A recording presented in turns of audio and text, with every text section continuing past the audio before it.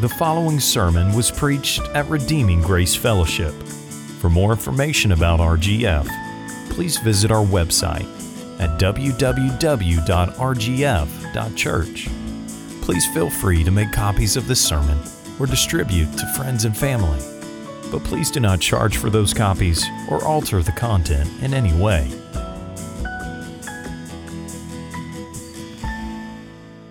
Please turn with me in your Bibles to Colossians chapter 1. We have been noting the past several weeks how the Apostle Paul has been setting forth the truth of the sufficiency of Christ. That there is no one and there is nothing outside of Christ that you need in order to have the hope of glory, the confident expectation of glory. And Paul has been doing this in various ways. In verses 13 to 20, we saw him list all sorts of descriptions of who Christ is, and by those descriptions, attempt to convince the Colossians, and of course, by extension, you and me, that we, in view of what a great Savior we have, ought not to look anywhere else other than him for the fullness of our redemption. Last week we noted in verses 21 through 23 that Paul taught us what we were apart from Christ and what we are now in Christ. Apart from him, we are estranged from God. We are enemies of God. In Christ, though, we are reconciled to God. And he went on to teach us what God is making us to be in Christ. In Christ, he is making us holy and blameless and beyond reproach. And then finally, he talked about our responsibility to persevere to the end, to continue to walk in the faith which we first received. Now, this morning, Paul begins this next section by talking about himself. And that may seem a little strange when we have seen the focus being so much on Christ. But you'll understand as we look at the passage. So let's read God's word this morning, beginning at verse 24. Colossians 1, verse 24.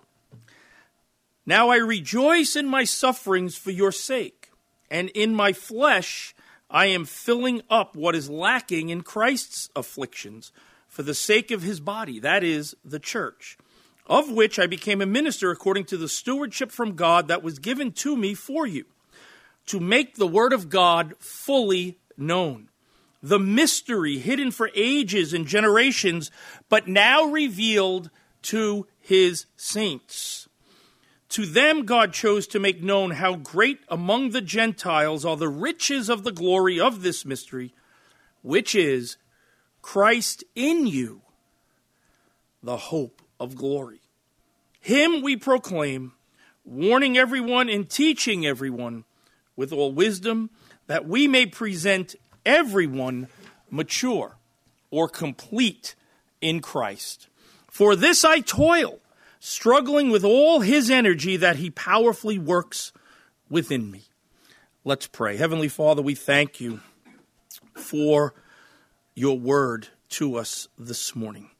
We thank you that by your grace, we are a congregation that seeks to honor Christ by honoring his word and keeping it central to all that we do. We pray that by your Spirit you would edify and instruct us through your word this morning, that you would correct us and challenge us through your word, that you would encourage and strengthen us through your word. May we be like those Thessalonian believers who, when they heard the word, they did not receive it as the word of man, but as it is in truth the word of God, which effectively works in everyone who believes. May your word effectively work in us this morning, renewing our minds and transforming our hearts and lives. We thank you and praise you in Jesus' name. Amen. Amen. Now again, the Apostle Paul has been speaking to the Colossians about the sufficiency of Christ. He's been speaking to us about the sufficiency of Christ. And he sets forth Christ in all his glory. And then suddenly he stops to tell the Colossians something about himself and something about his ministry. But he doesn't do that to take our eyes off of Christ. He does it to help us understand about the completeness of the message that they had first heard when the gospel was preached to them. Paul wants to tell these Colossians something about his ministry so that they will be confident that the message that they heard is not merely part of the truth, but it is the fullness of the truth. That Paul, through Epaphras, who first brought the gospel message to them, has not secretly kept something back from them that they needed in order to grow in their spiritual lives. And in doing so, Paul sets down important principles concerning the true believer's union with Christ. You will note the key phrase in this passage found in verse 27, Christ in you, the hope of glory. This morning I would like to point out three great truths, three great principles among many that we could look at, which Paul sets down in this passage. The first one is this: by virtue of our union with Christ, we share in Christ's sufferings. We share in Christ's sufferings. Paul teaches this truth in verses 24 and 25, and in particular, you see it in that odd-sounding phrase, filling up what is lacking in Christ's afflictions. Filling up what is lacking in Christ's afflictions. What in the world is Paul talking about? Filling up what is lacking in Christ's afflictions. In Christ's afflictions. What is he saying? Well, first of all, Paul is asserting in that phrase that he is suffering for the sake of the Colossians, and by extension for all believers, and that he is supplementing in some way Christ's suffering. But still, what does that mean, supplementing Christ's sufferings? What does he mean? Filling up what is lacking in Christ's afflictions. Well, very briefly, which is a meaningless phrase, by the way, but very briefly, let's look at that phrase and break it apart. First of all, let's look at the word lacking. What is lacking in Christ's afflictions? What does Paul mean when he says that? Well, first of all, he does not mean that Christ's sacrifice was in any way insufficient. He does not mean that Christ's atoning sufferings need to be augmented, need to be supplemented, need to be added to. He doesn't mean that at all. And how do we know that he doesn't mean that? Because he spent the first 23 verses of this chapter trying to convince us that Christ's sacrifice is totally sufficient, completely sufficient. And he didn't suddenly forget what he had been saying. The Apostle Paul didn't say one thing for 23 verses and then it just slips his mind when he gets to verse 24. The Apostle Paul is not saying that Christ's sacrifice of atonement is somehow insufficient. Okay, then what is he saying? What does he mean? Again, when he says filling up what is lacking in Christ's afflictions. Paul means that the sufferings endured by the body of Christ, while Christ is now at the right hand of God. Okay, Christ, let me say it again. The sufferings endured by the body of Christ, while Christ is now at the right hand of God, are not yet done. And therefore, all believers participate in those sufferings. Remember, Jesus was God in the flesh. He had a human body like ours, and he suffered on our behalf in his earthly ministry. Christ, our Lord, is now at the right hand of God. His human body, Christ's human body, physically speaking, is no longer undergoing the curse of sin. His sacrifice is totally sufficient. But we, his body here, his body, we're still here. In this world where there is affliction and where there is persecution, and we as his body still suffer.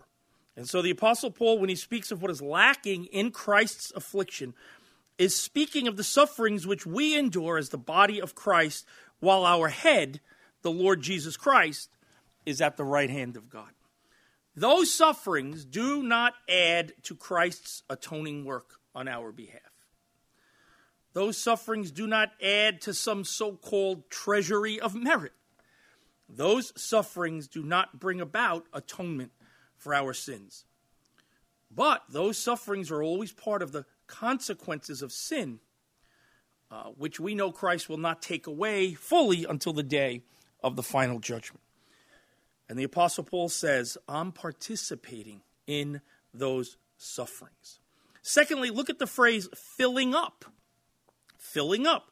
What does Paul mean when he says that he is filling up what is lacking in Christ's sufferings? Again, he is not saying that Christ's sufferings are insufficient and now he has to make up for it. So what is he saying? Turn to Acts chapter 9. Let's turn to Acts chapter 9. If you will look there, I think you will understand what Paul means here in Colossians 1.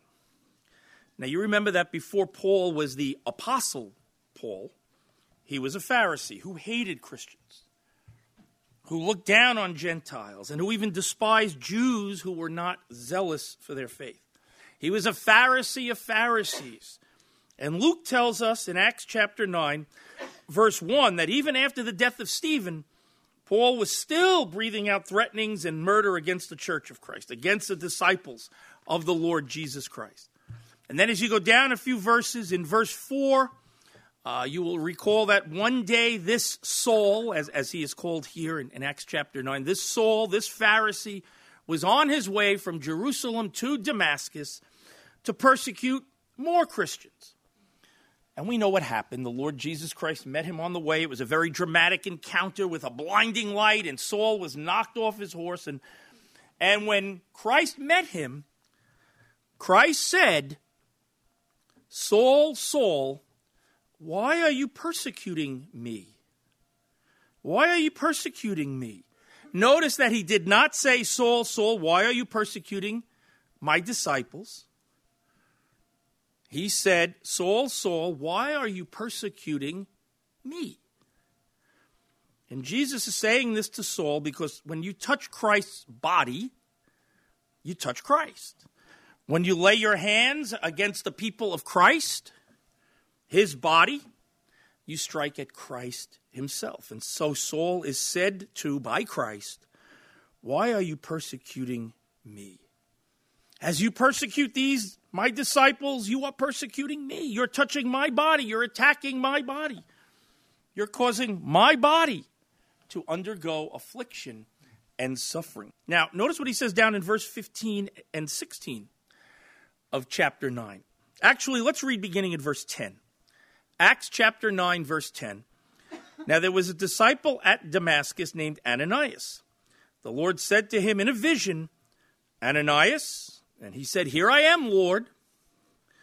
And the Lord said to him, Rise and go to the street called Straight, and at the house of Judas look for a man of Tarsus named Saul, for behold, he is praying. And he has seen in a vision a man named Ananias come in and lay his hands on him so that he might regain his sight. Remember, Paul lost his sight in that encounter with Christ in the blinding light. And I love Ananias' response here in verse 13. Back in verse 10, he's so eager. Here I am, Lord. He must have, wow, the Lord's speaking to me. Oh, I can't wait to hear what he has to say. And then it's verse 13, but Ananias answered, Lord, I have heard from many about this man, how much evil he has done to your saints at Jerusalem. And here he has authority from the chief priests to bind all who call on your name. All right, so we have this faithful Christian named Ananias. He's told to go find Paul and to minister to him as instructed. Go find Saul, Ananias. And Ananias is understandably frightened by this word. Lord, we've heard reports about Saul. I mean, we understand this man persecutes believers. Are you sure you want me to find him? And then the Lord says to Ananias in verses 15 and 16, But the Lord said to him, Go, for he is a chosen instrument of mine to carry my name before the Gentiles and kings and the children of Israel.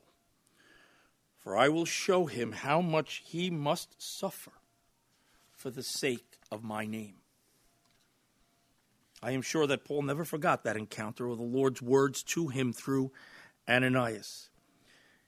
He knew that though he had been an instrument of persecution of the Christians, that God had made him an instrument of blessings for believers and had appointed him to suffer on behalf of Christ and his disciples. And basically, Paul is telling the Colossians here, look, I have been appointed to suffer for you. I have been appointed to be your apostle. Why would I possibly not tell you some part of the truth that you need to know in order to grow in Christ? Remember, they were under assault from false teachers who were telling them that very thing. The gospel was good as far as it goes, but you need something more. We have the secret knowledge that you need in order to go deeper in your experience with God. And everything Paul is writing here in chapter 1 is meant to undermine that claim by the false teachers. Why would I possibly not tell you some part of the truth that you need in order to grow in Christ? I've been appointed to suffer on your behalf, Paul is saying. Surely if I'm going to suffer on your behalf, I'm going to tell you the whole truth. Where was Paul when he was writing these words? He was in prison in Rome. Paul is saying to them, I am suffering on your behalf. I'm not atoning for you. Christ has already done that. You're already reconciled, as we saw last week. But I am participating in the suffering of the body of Christ. And Paul doesn't just mean that for himself. Paul intends us to understand that we also, all of us who believe, we participate in the suffering of Christ. In Philippians 1, verses 29 and 30, Paul tells us this, for it has been granted to you that for the sake of Christ you should not only believe in him, but also suffer for his sake, engaged in the same conflict that you saw I had, and now hear that I still have. The Apostle Paul is reiterating that because we are united to Christ, because we are his body and he is our head, we join with him in the fellowship of his sufferings. We participate in the sufferings of Christ. Again, we do not atone by those sufferings, but we share with him in the fellowship of his suffering and our suffering. I think that the way we need to understand this idea is that in some sense, Paul is experiencing afflictions in the place of Jesus. Afflictions that Jesus otherwise would have endured were he here on earth. And by doing so, Paul is convinced that he is providing an example of endurance and faith that will encourage and be of benefit to the Colossians. The key to this, again, is the concept of a spiritual union that exists between Christ and his people. Everything done to the body of Christ, everything done to the church, is done to Christ himself. In other words, the afflictions of Paul were the afflictions of Christ because of their spiritual union. So in a sense, the sufferings of Paul and of all Christians are simply the continuation of the world's hostility toward the Lord Jesus. Because of the brevity of his earthly life, Jesus did not bear the full brunt of the world's hatred and animosity. So we are the objects of it in his place. Listen, the world hated and afflicted Jesus without ceasing.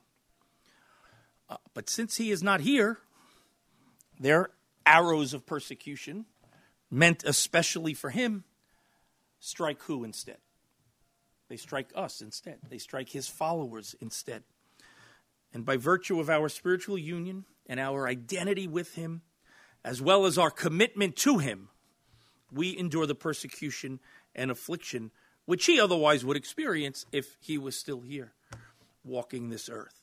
What the world believes is lacking in his suffering, we can say, we fill up. We bear the afflictions which are still intended for him.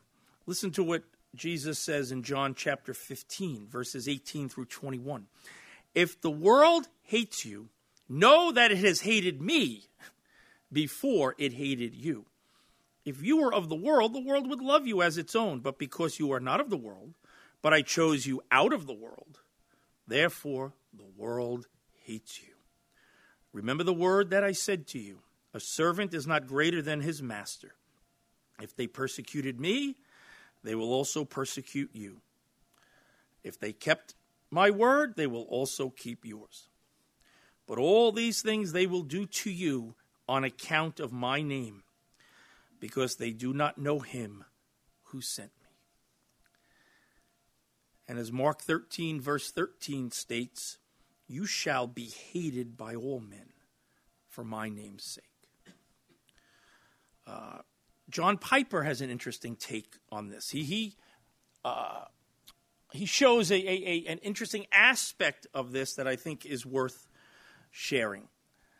In his well-known book, Desiring God, he explains that Paul's sufferings complete Christ's afflictions, not by adding to their worth, but by extending them to the people they were meant to save. What is lacking in the afflictions of Christ, John Piper says, is not that they were deficient in worth, as though they could not sufficiently cover the sins of all who believe. What is lacking is that the infinite value of Christ's afflictions is not known and trusted in the world. So the afflictions of Christ are lacking in the sense that they are not seen and known and loved among the nations. They must be carried by the ministers of the word. And those ministers of the word complete or fill up what is lacking in the afflictions of Christ by extending them to others. So, according to John Piper, what is lacking then is in Christ's afflictions is not propitiation, but presentation. In other words, the sufferings of Jesus fully satisfied the wrath of God, but there is lacking a personal presentation by Christ himself to the nations of the world. And God's answer to this lack is to call the people of Christ, people like Paul, to make a personal presentation of the afflictions of Christ to the world. In doing this, he says we fill up what is lacking in Christ's afflictions. We finish what they were designed for, a personal presentation to the people who do not know about their infinite worth. The amazing thing about this text is how Paul envisions himself and others filling up this lack in the flesh, in the body of this flesh. In other words, God intends for the afflictions of Christ to be presented to the world through the afflictions of his people. And our calling is to make the afflictions of Christ real for people by the afflictions we experience in bringing them the message of salvation. And since Christ is no longer on the earth, he wants his body, the church, to reveal his sufferings in its sufferings.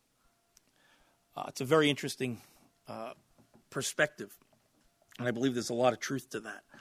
The point is this: the calling of Christians, you and I, our calling is to willingly and joyfully endure suffering for the sake of Christ and his kingdom, for the sake of Christ and his body. In this way, we are seen to be his own. In this way, others see him through us in his love for sinners. Now, there are several things we need to learn from this. And the first one is this: no suffering, no affliction endured by a Christian is ever meaningless. It may seem that way at times, but it's not. You remember that from under the altar, the martyrs in the book of Revelation chapter 7 cry out to the Lord, "How long?" And their death and their affliction is considered precious in his sight, we are told. Precious in his sight.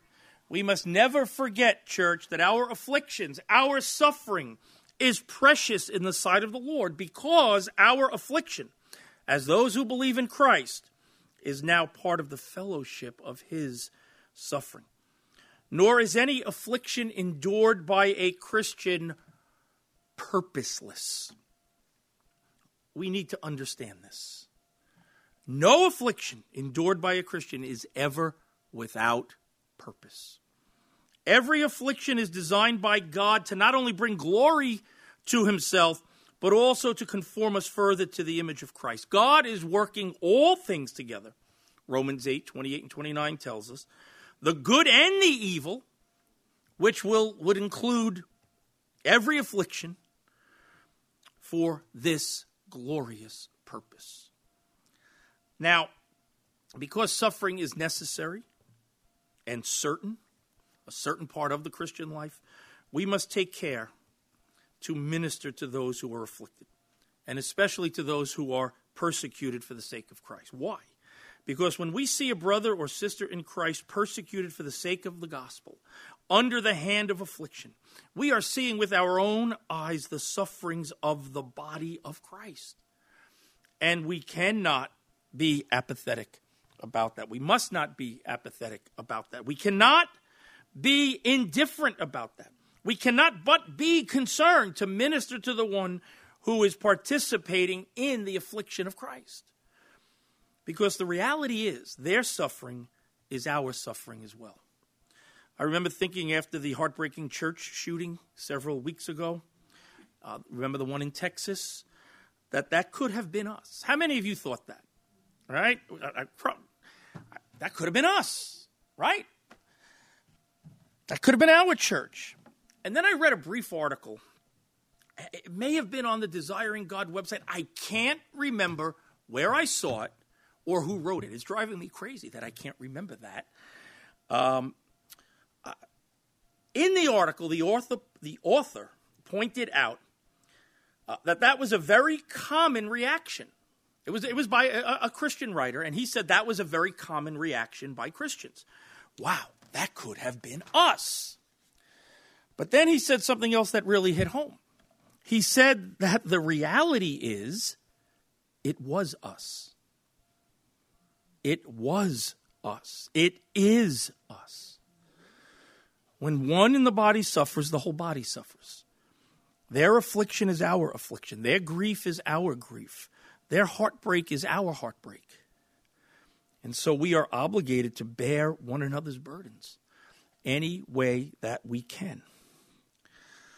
It follows then that one other thing that we learn in this passage is that we must prepare to suffer ourselves. Christ warned his disciples that if they treat the master that way, will they not also treat the disciples likewise? We just read that. He told his disciples to prepare for suffering. Paul has told us to prepare for suffering. We must expect affliction in our Christian experience. Christ has told us that we will experience it. We must not be surprised. Are we prepared to suffer? I don't know that we are.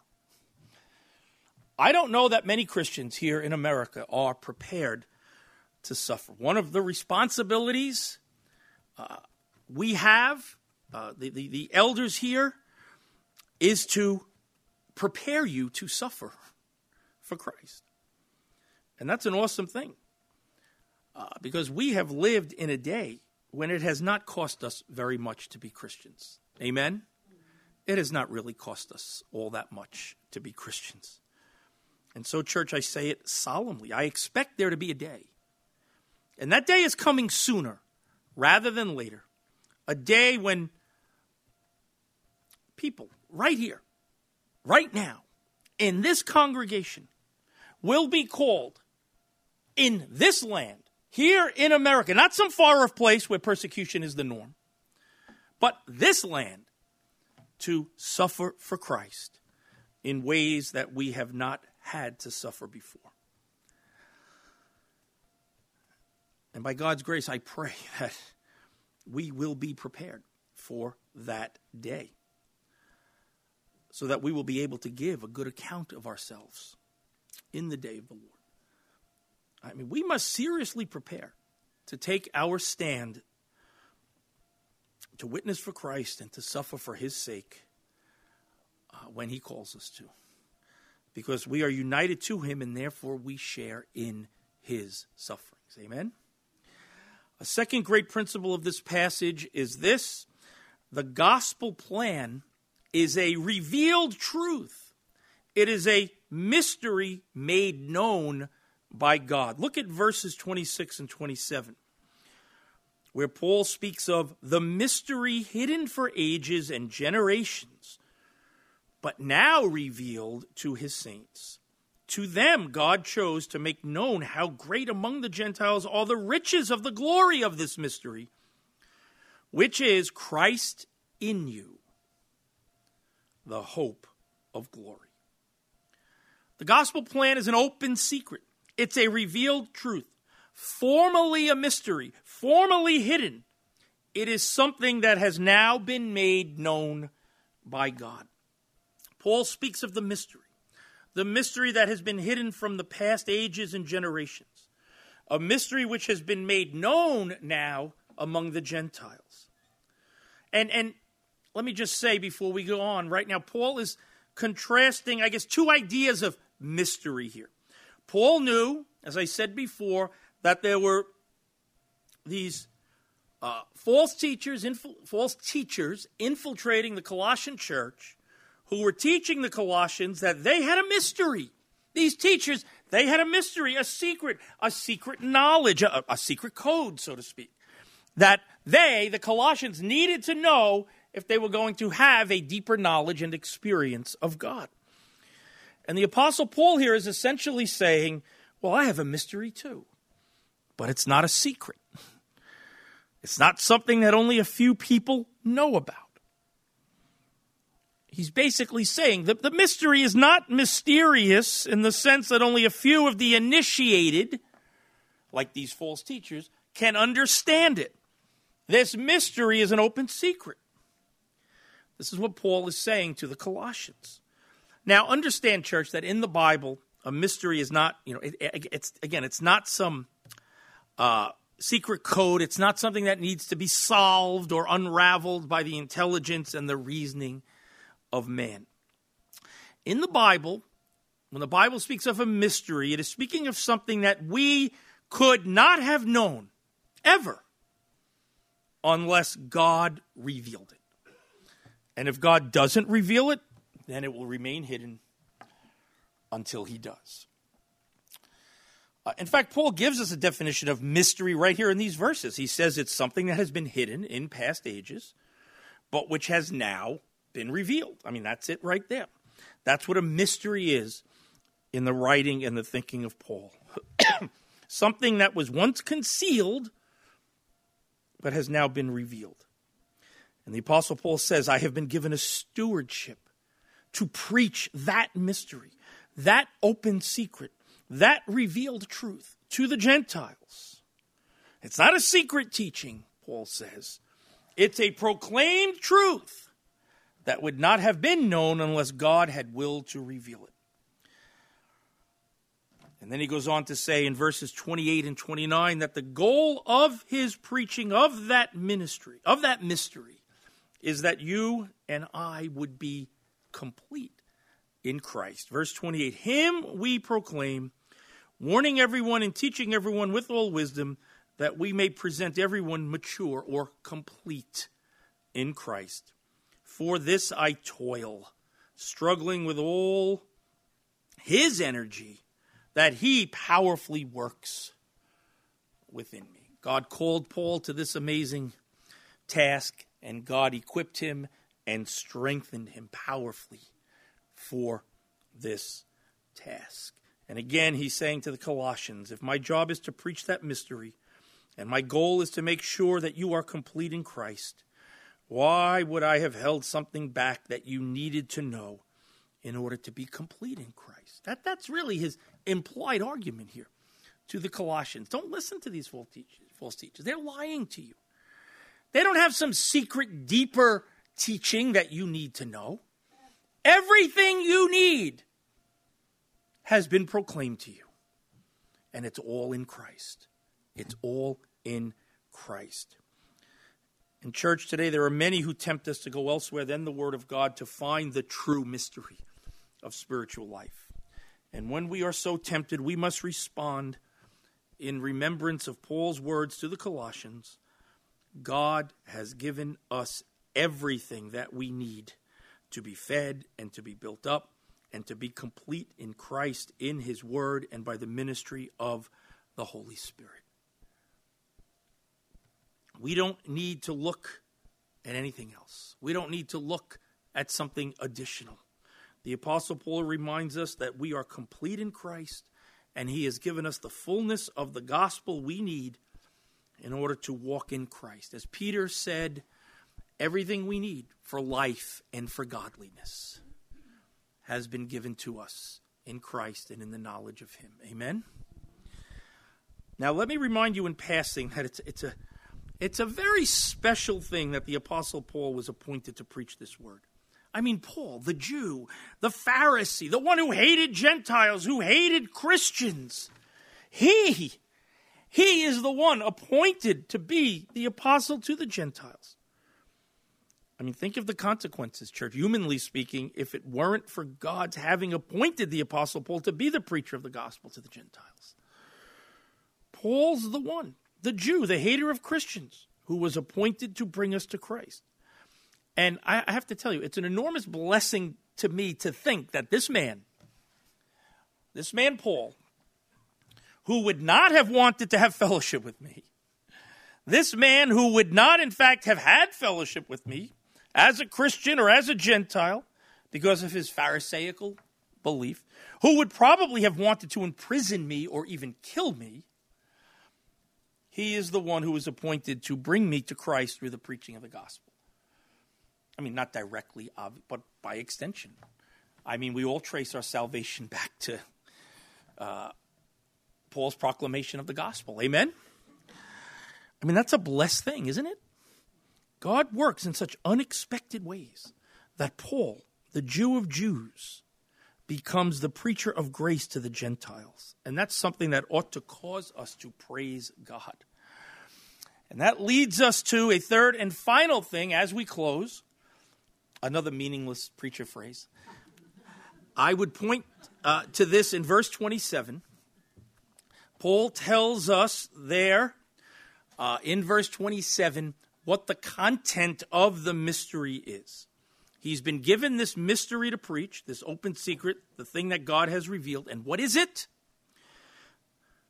That mystery teaches us that our hope is in union with Christ.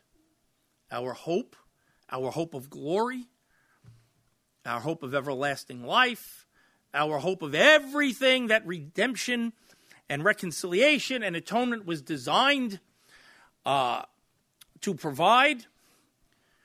All of that hope resides in our union with Christ. I mean, look at Paul's phrase, Christ in you, the hope of glory. And Paul is saying in verse 27, the revealed secret that I have been given a commission to preach is that Christ in you, my Gentile friends, is the hope of glory. Christ in you and Christ for you is the hope of glory. You Gentiles who are apart from the promises, you Gentiles who are apart from the covenant, who have no part in the preaching of the prophets or the hearing of the law of Moses, Christ in you, you Gentiles, is the hope of glory. Christ has been revealed to you. That is the message that the Apostle Paul has for us. Union with Christ, church, is our only hope of glory, the only hope we have of sharing Christ's glory for all eternity. There is no other place where we can go to find the ultimate fulfillment of our salvation. You know, if I thought for a moment that this life was all there was, or all that there ever would be, I would probably fall immediately and irretrievably into utter despair. How many of you have ever heard a song? It goes back, I think, to the 1950s. It was sung by Peggy Lee. How many of you even know who Peggy Lee is? Oh, good. Okay, yes, okay, good. Oh, there's Marie. Yes, of course. She was a very famous, popular, and excellent singer. She sang a song called Is That All There Is? Anybody remember Is That All There Is? It's a very, really ungodly song. It's a woman singing about all these different experiences of her life and being utterly disappointed by them and saying, is that all there is? If that's all there is, let's keep dancing. Right? And in the final refrain, someone says to her, well, if that's what you believe, why don't you just end it all? And her response is no, because that would just be one more final disappointment. When she gets to wherever she thinks we go, and we'll have to say, is that all there is? That's a terrible, terrible worldview. But that's the only worldview anybody can have who does not believe what we are talking about this morning, right? What hope do they have? Whatever hope they think they have is a false hope. It's no hope at all. And again, if any of us thought for a moment that this life was all there was or ever would be, we would have to fall into utter despair. I mean, if this world is as good as it gets, I mean, I'd probably be popping pills, getting drunk, maybe even pulling the trigger, or finding some way to escape as quickly and painlessly as possible the futility and the meaninglessness of this life. But I have hope. We have hope. We are confident that this light momentary affliction is preparing for us an eternal weight of glory beyond all comparison, as 2 Corinthians 4:17 assures us. We have hope. We are confident that the sufferings of this present time are not worth comparing with the glory that is to be revealed in us, as Romans 8:18 declares. We have hope. We are confident that when Christ, who is our life, appears, we also will appear with him in glory, as Colossians 3 verse 4 asserts. Our hope is in the experience of future glory. In some sense, in some way, this life and its pain and deprivation and disappointment and ugliness will yield to an unyielding and eternal glory. Amen? That is our hope. But on what grounds do we have such hope? What makes our hope any different from the religious fantasies and the pipe dreams of so many others? Well, the answer is found in what Paul says here in verse 27. But to get there, to see how Paul got there, let's just go back again for a moment to verse 25 and follow his thought. At the close of verse 24, Paul mentioned the church, Christ's body, of which he says in verse 25, I became a minister according to the stewardship from God that was given to me for you, to make the word of God fully known. The stewardship from God that was given to me for you. And feel free to insert your name or the name of this church in the place of the you that Paul says there, which is a reference to the Colossians, of course, in its original context. God enlightened, empowered, and entrusted Paul with a message for them and for us. I mean, this is the meaning of the stewardship given him. His task was to make the word of God fully known. But what specifically is the word that Paul is determined to make fully known? He answers the question in verse 26. It is that mystery, which we talked about, concerning the salvation of the Gentiles, which until the time of Christ was hidden, but has now been revealed to the saints. Right? We just looked at that. But, and hear this, it's more than merely that the Gentiles would be saved. It's more than merely that the Gentiles would be saved. That in itself was no mystery. The Old Testament spoke often of Gentile salvation. So that's really not the mystery. No, the mystery is that they would be saved as fellow citizens, as Ephesians 2:19 says, and fellow heirs, members of the same body, as Ephesians 3:6 says, the mystery, the mystery long hidden, but now revealed, is that Gentiles and Jews are no longer two, but rather one new man, as Ephesians 2:15 declares, equal in every way in Christ. And don't take this lightly or think it unimportant. Paul refers in verse 27 to the riches of the glory of this mystery.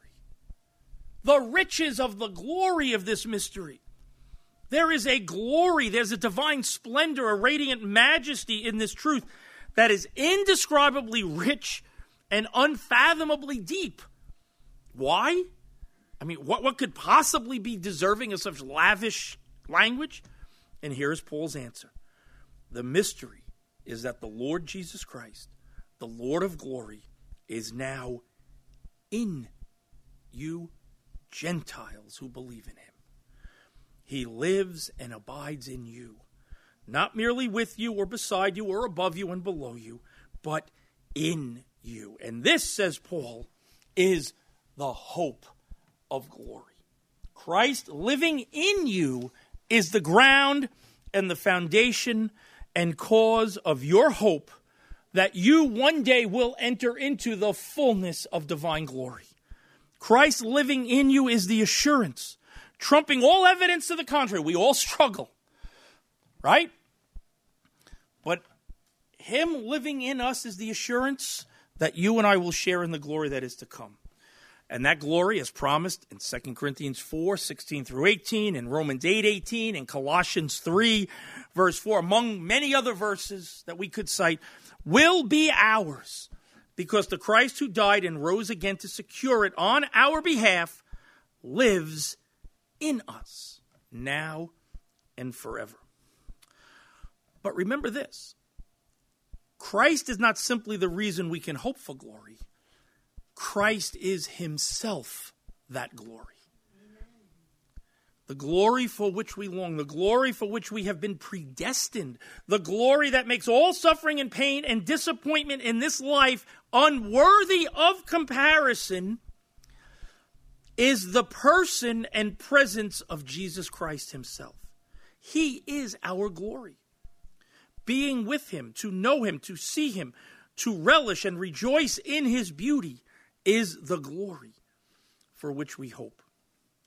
Forgiveness of sins and justification and adoption and all the other blessings of the gospel, these are great and glorious, but only so far as they make it possible for us to experience the permanent presence and vision and splendor of Jesus himself. John Piper put it this way: if you could have heaven, he asked this question, if you could have heaven with no sickness and with all the friends you ever had on earth, and all the food you ever liked, and all the leisure activities you ever enjoyed, and all the natural beauties you ever saw, all the physical pleasures you ever tasted, and no human conflict or any natural disasters, could you be satisfied with heaven if Christ was not there? If Christ was not there. And I hope you said no, can say no to that question. Our hope is Christ, period. He is our exceeding great reward. And he lives in us now. Not figuratively or symbolically. He lives and abides in us now. And this is the ground and the assurance we have for the glory of being with him and enjoying him forever. Now, people usually make one of two mistakes concerning this. They either seek the wrong hope or they seek the right hope, but in the wrong way. The only right hope is the hope of glory, which is Christ. The only way to that hope is through Christ. And the Apostle Paul says here, Christ in you is the hope of glory. The Holy Spirit uniting you to Christ is your hope. 18th century preacher Rowland Hill once said, unless you live in Christ, you are dead to die. You are dead to die. And those who are here today, who do not know Christ, who have never trusted in him, who have not repented of sin, who do not walk with him, who do not love him, you are dead to die. there's no hope for you. No other hope for you. Whatever other hopes that you have or think you have for forgiveness and for everlasting life are vain. They are empty. They are meaningless. They'll never be fulfilled. The apostle makes it clear that we must seek the right hope in the right way. Christ is that hope, and Christ is the way. How do you know that you have truly found that hope? How do you know that you are truly united with him? Well, first of all, he has implanted his love in your heart. And that love overflows, and you begin to love him. As we sang before, my Jesus, I love you, right? We sang that, right? And I believe, I'm almost sure about this. I remember reading this years ago. That hymn was written, I believe, by a 15-year-old boy shortly after becoming saved, shortly after finding Christ, after being saved, by 15 years old. But, that's what happens. He implants his love in your heart, and that love overflows, and you begin to love him. You begin to love him more than the world. Christians find their enjoyment, their satisfaction in him. And the more that a person is satisfied with Christ, the more that Christian will find his satisfaction in pleasing him. Amen? If you find your satisfaction in him, it is a mark, it is a sign, it is evidence that the Spirit has united you to Christ. He has brought all Christ's benefits to bear for you. If you have never trusted in him, the only hope you have, Paul says, is Christ in you. Christ in you. The only hope you have is to cast yourself upon the Lord, to go to him, to rest in him, to receive him is the only way of salvation, to receive him as God's plan for redeeming you from sin, and to trust in him and to walk with him. And as we do this, church, we find that Christ has worked faith and repentance in us because we have been united to him. And that faith and that repentance is a reflection of the fact that we have been united with him. Amen? Christ in you, the hope of glory. Let's pray. Heavenly Father, we thank you and we praise you for your word this morning. And first of all, Lord, we do pray, if there be anyone here today who does not know the Lord Jesus Christ as Savior, I pray, Father God, we pray, Father God, that you would draw that one to yourself, that you would open that one's heart to believe the gospel, the good news that there is forgiveness, there is everlasting life and everlasting glory in Christ, through faith in Christ. Open that one's heart to believe and to be saved, we pray. And for all of us, Father God, who do believe, may we be encouraged this morning to know that our union with Christ is real.